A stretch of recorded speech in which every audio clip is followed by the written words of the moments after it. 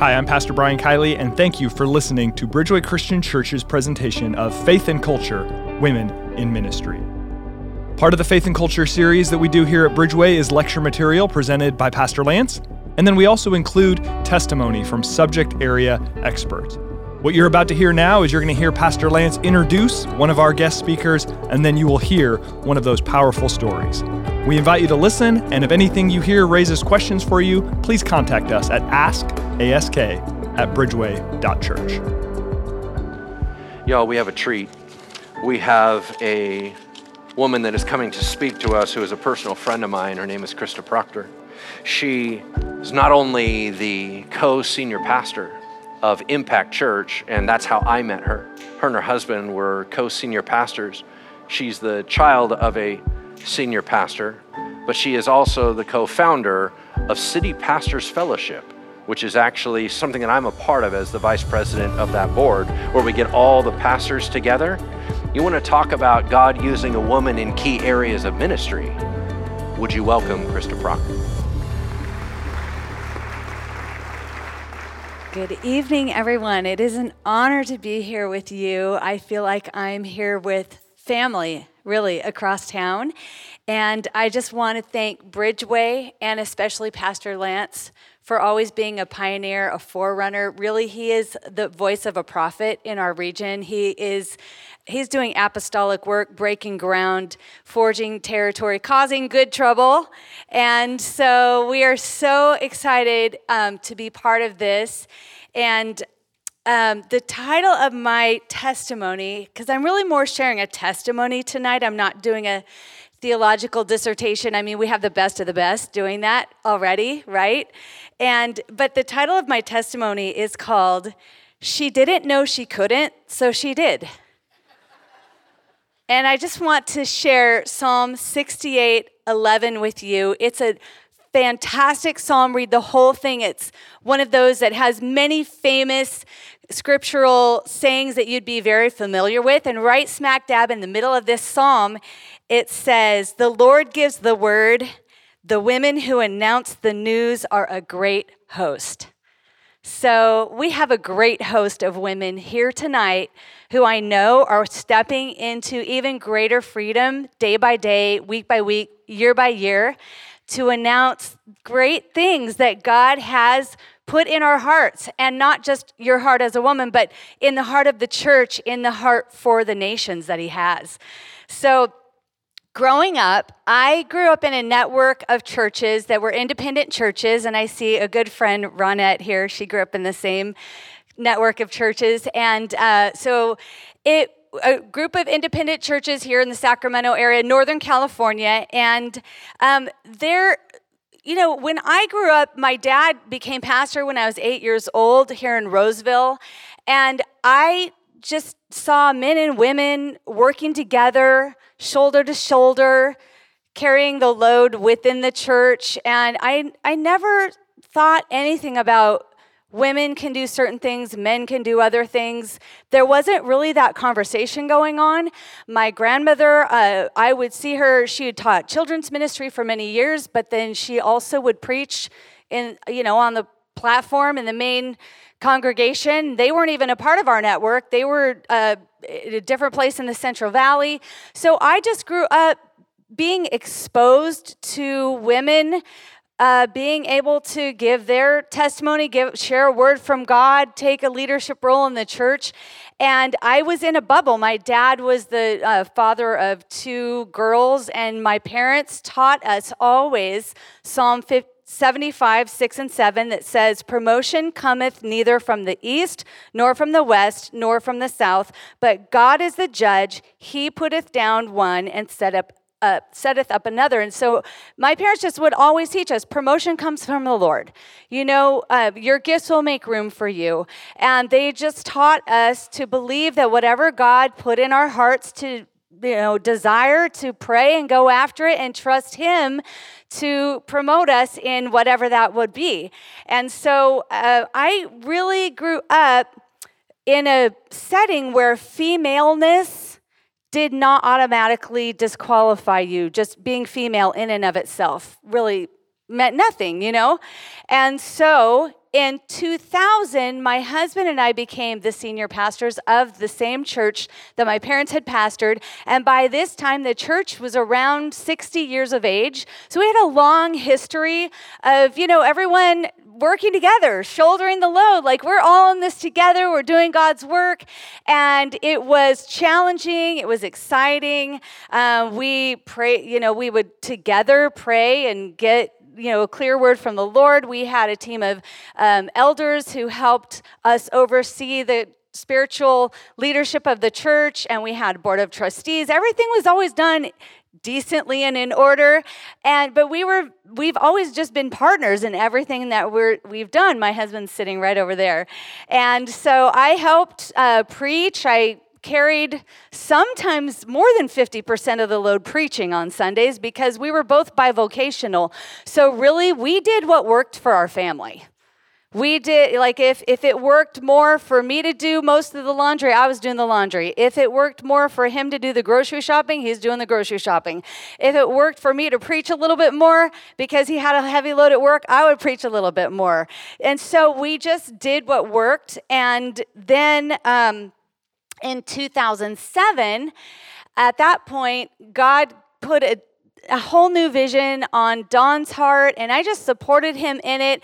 It was him and about 4 other local pastors in the area who started City Pastors Fellowship, but Don really took the lead and bore the burden of just organizing it and administrating it, and just really, he's a machine. So once he gets something started, he won't quit. He's just the applauder, and thank God, because I'm like over here, oh, this looks exciting. Oh, now this looks exciting. Wait, now I'm bored. So let's do, So thank God, he never gets bored. He just sticks to the vision and he keeps it going. So that started gaining momentum, and in the beginning, it was mainly the male senior pastors that would come and that were invited. And then after, by the third one, and a lot of times is because, there were many reasons for that, but some of it was, the wives either weren't available, they were with their kids or whatever. Well, then by the fourth lunch, it was, let's have the senior pastors and their spouses. And we were well aware that there are female senior pastors, and I was one with him. And however, the more time went on, that's when it hit me. We would be in a group, and it was a table that we had prepared in a community setting with inviting the people to come and be there, and we're encouraging people. And then it hit me. Oh, I'm a woman. Oh, yeah. It shocked me because I never thought of myself as a woman or him. And we're just a team. We're one. But then we would be in a group of other senior pastors, super nice guys. And I could tell, they are uncomfortable. They don't know what to do with me. They did not know that I'm regular. I'm human. Just touch me. I'm real. It's okay. I won't bite. I won't cry if you talk to me.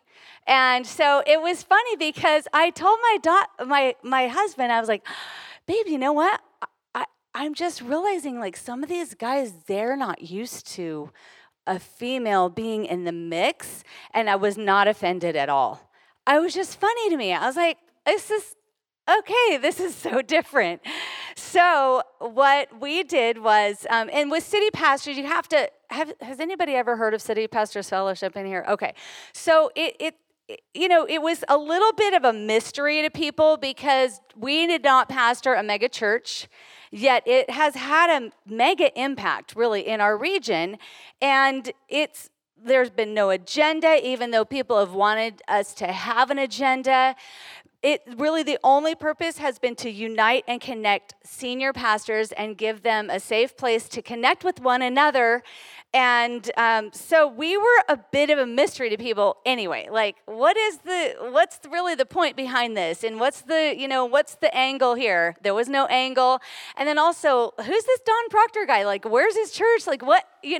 So it was a little bit of a mystery. Then the more we started working together, and I was starting to chuckle to myself and just wink at the fact that, wow, okay, I'm in this room because I'm with him, not because I'm pushing my way in, but honestly, like that's just how we work. Sometimes he would not go somewhere where I'd say, babe, I don't think they probably want me. He's like, no, I need you there because if we both are hearing something, it helps us process. And if it's a leadership decision, like we need to kind of, talk it over later. So anyway, our relationship, it was so kind of funny because I could tell it's a little bit of a mystery to people. And Lance, you'd probably acknowledge that too.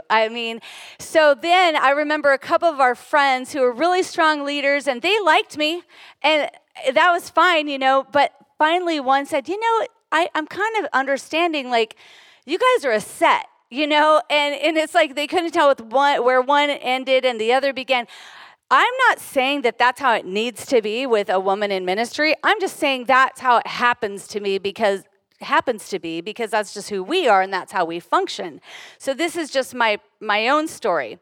So Don's work, what we've learned with us is his work functions best sometimes in certain roles when we're together doing it. And the same for me. My work that I do, it functions best if he's partnering with me in certain areas. And what that partnership looks like can vary from year to year, from season to season in our lives. And we just make it work out. So historically, what I began to understand more and more was that the church has sometimes confused instructions that were given in Scripture to the way that husband and wife are to interact. They've superimposed that and maybe have interpreted that into how females in the church need to interact with males. Do you know what I'm saying? Like there were certain commands to men and women. It said men and women translated, but really it was talking about husband and wife interaction. And so there were a lot of those things. So what I just decided was, how others perceive or receive me isn't really any of my business. And the influence I may or may not have in someone's life is determined more by their belief system on the subject and it's not going to determine who I am or how I function, And so once I started realizing the, challenges that some people had with women's roles, I then started to wonder, I wonder where the line gets drawn. Because, so I could teach babies that are males, but then, okay, where do we finish that? Is it puberty? Who holds the test? Like, are they going to test them? Well, this Sunday, that female can teach you in Sunday school, but now last Sunday they could, but not this Sunday because you just hit puberty. And your voice, you know what I mean? It just can go on and on. I lead a real estate team. It's very successful. We do millions of dollars of business every year. I have men on that team. I'm there to train them and I want to help them. If I want to incorporate a scriptural truth, gospel truth into my training, is that okay? Because I'm a woman and they're a man. Am I allowed to teach them if it's gospel mixed in? So there's really so many, it creates we overcomplicate things, I think. So I went about my business. I didn't ask for permission to sit at the table that my husband and I had invited people to. I didn't try to convince anyone of my right to be there. It just was a non-issue. We focused on loving each other, unity, what do we have in common, encouraging each other. We are in this together. Let's build relationships. And so what did I have? I had scriptural precedent. I had a family blessing and a local church blessing. And really, I just want to say that's not just for women that need that. Men need that as well in whatever they're pursuing. We all need that. And so I just want to leave you with a few things that helped me kind of like, I was trying to think, wow, if I were sitting out here wondering what I would do, it depends on kind of like where you're at. I just want to help give you this to promote freedom in your life on this. So first, prayerfully assess your environment. Are you married? Well, then it's going to matter based on the choice you made already. What does your husband believe? Then you guys come together because really neither spouse should be doing anything unless both agree. And that goes for husband and wife. But since you are a wife, if you're interested in this, then, make sure your husband's on board too. And then we don't have to step out. It could be a yellow light, pause. But if it's not green for both, just don't go there yet, Do you have children? What season of your life are you in? Is it practical? What does your local church teach? I always tell people, don't try and change your pastor and don't try and change the doctrine of your church. That is causing division, and that is not good. God cannot bless that. So here at Bridgeway, what an amazing pastoral leadership is here. And in that regard, then you use meekness. Meekness doesn't mean weakness. It just means you're very strong, but it's harnessed. It's harnessed, and it's going to go when it's ready. When that gate opens, man, it's going to blast out of the gate like a horse with a harness on. Second, the gifts and callings of God that are in you have no expiration date. Whatever was in you from the time you were a little girl, if you're in here thinking, wow, I wish I would have, could have, it's never too late. There's no shelf life on those gifts and callings, and God says that they're without repentance. He does not take them away. So they're still there. You don't need permission. You don't need permission. Show up and be faithful. And I want to ask, what does ministry mean to you? If you're a female and you want to do ministry in a way that maybe what does that look like? Is that a function? Is it a specific role? Is it a designation? You know what ministry is? It's a lot of moving chairs around and opening up doors and turning off lights and making sure that the garbage is dumped. And you know what I'm saying? That's ministry. So what are you looking for? If you're looking to teach, I probably wouldn't imagine that if you'd never taught before, you're going to be up here next week. I mean, I started teaching Sunday school when I was in 7th grade. And, just for years and years, just helped and learned and served in small groups and youth ministry. And, so if you want to do something like that, there are ways to do it. There's training programs. There's internship programs. I mean, it's available. And then next, so that leads to the next point, education, so study, prepare. If you want to teach the Word of God, there's so much education available for you. What do you want to do? I guess that's the question. Really, what do you want to do? And then go back to assess your environment. Is it the right season to do this? Do I have time to do this? Am I in a church that allows this? If not, don't try to change it. Just find, And then lastly, again, promotion comes from the Lord. It's for us to be humble and serve, and that's what ministry is. It's really laying down our lives for other people. It is living a crucified life, and James 4 says, God opposes the proud and gives grace to the humble. So I think the best place where you could take your position is in the secret place. Just know where you stand, know the calling on your life.